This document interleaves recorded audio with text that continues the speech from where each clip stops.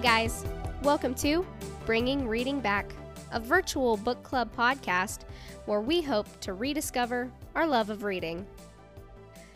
Now you're listening to a pre-pod episode.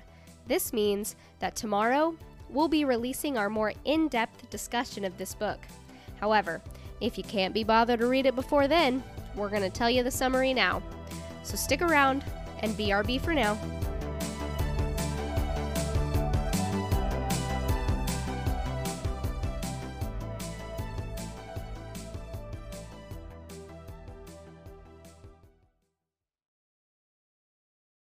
Hello all, and welcome to Bringing Reading Back.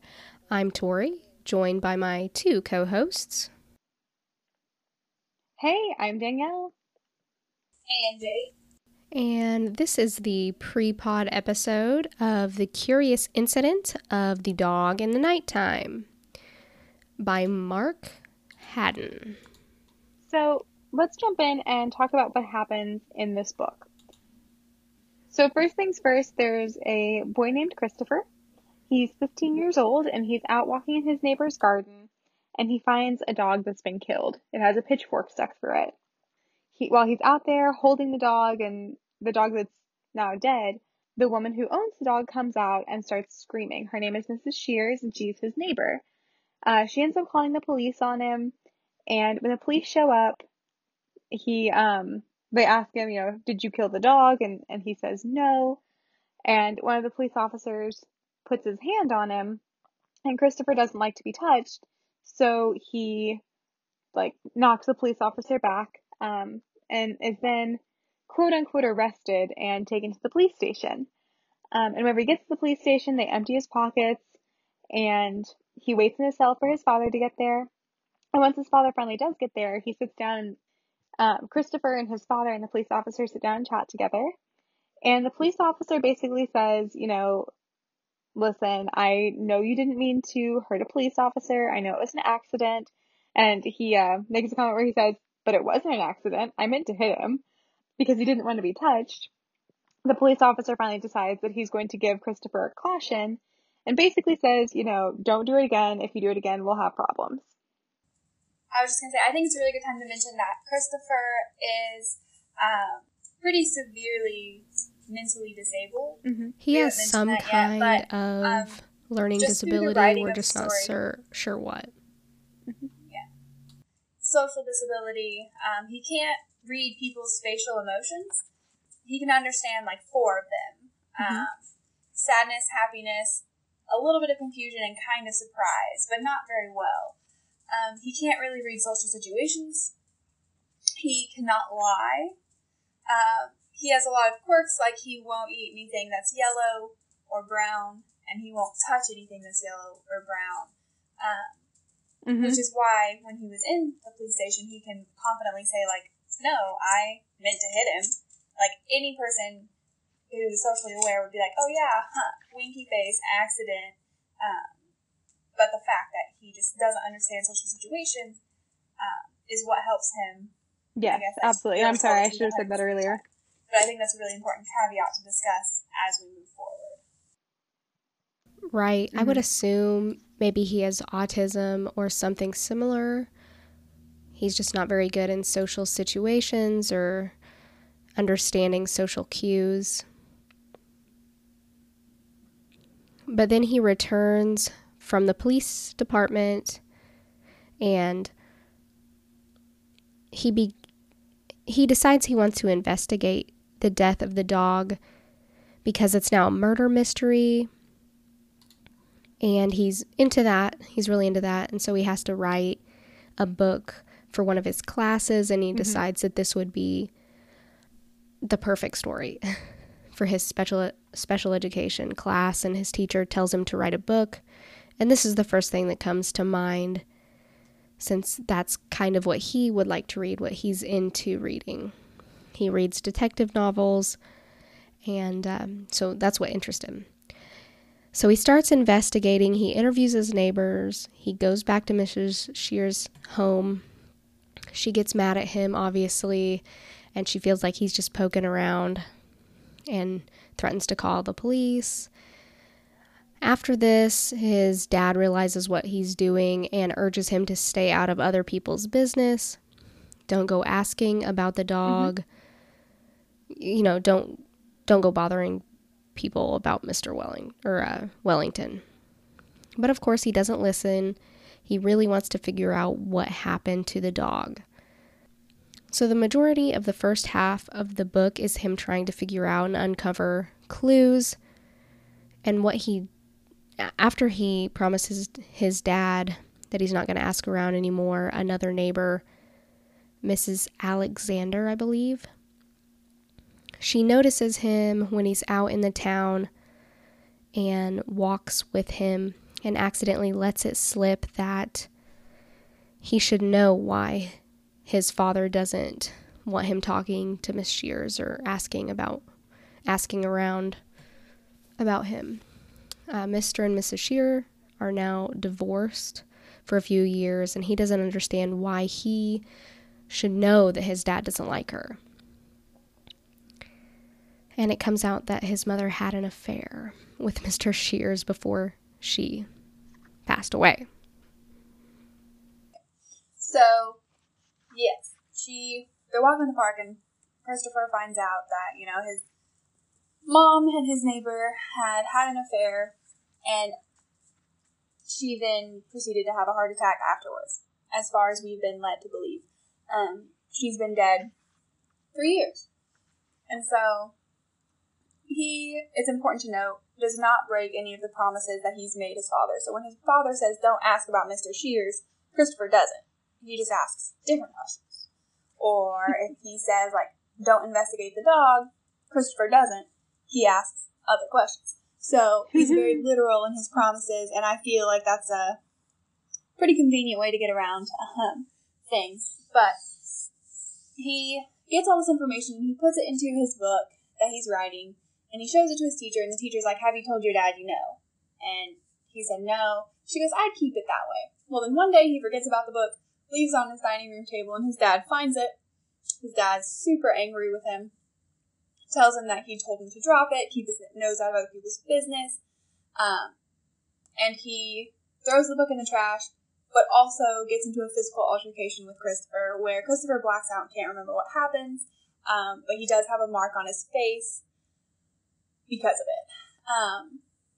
So the next day, Christopher is like, well, I'm going to go get my book. He can't find it in the trash, so he assumes his dad has hid it in the house.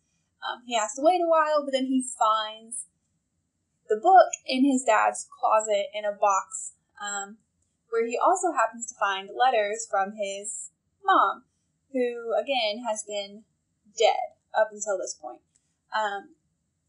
Turns out she writes him letters because she's very much alive, living in London with Mr. Shears, and this sends Christopher into a panic attack, kind of into shutdown, and so his father comes home, sees that he's found the letters, and he's really concerned because Christopher isn't talking. He's just kind of silent, sitting there.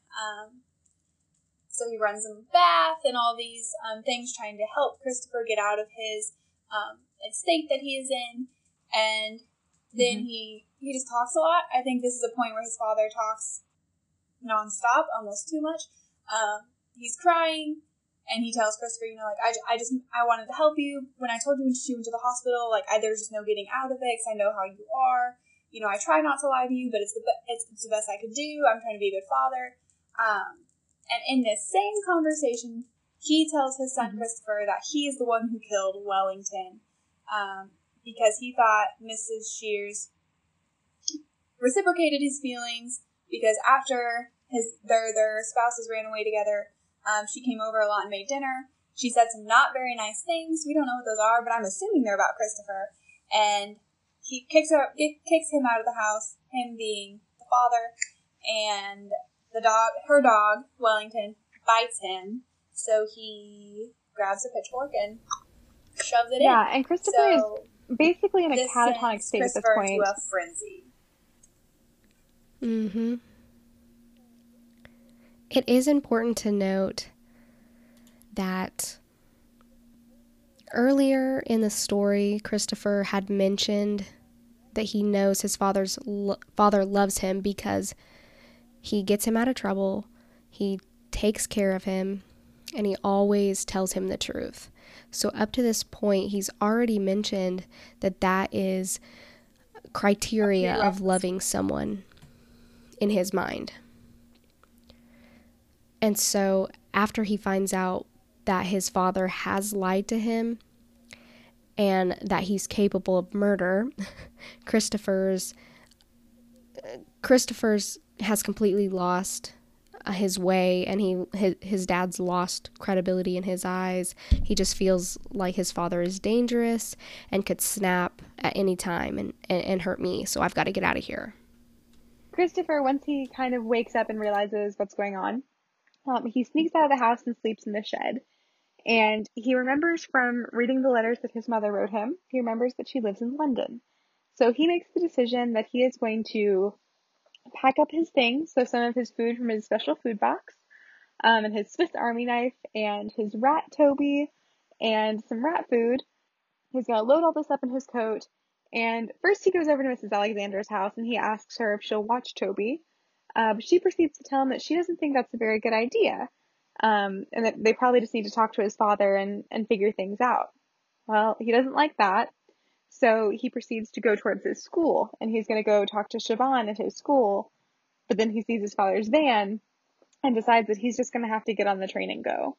So he manages, with the help of a kind woman on the street, and then with the help of a police officer, he manages to get himself a ticket. He steals his father's bank card, I should note. He takes his father's bank card, he gets himself a ticket, and he gets on the train to London. And he is on there. As soon as he gets on there, the cop finds him and says, "Hey, Christopher, your father is looking for you. Let's get you off of here." But then it's too late and the doors close and they head towards the next stop. So as they're heading towards the next stop, Christopher realizes that he has to go to the bathroom. And he ends up going to the bathroom on the train, which is hugely uncomfortable for him because he doesn't like going to the bathroom where other people have been, which totally fair. Public restrooms are disgusting. But then after he uses the bathroom, he decides that he is going to hide behind some of the suitcases on one of the racks.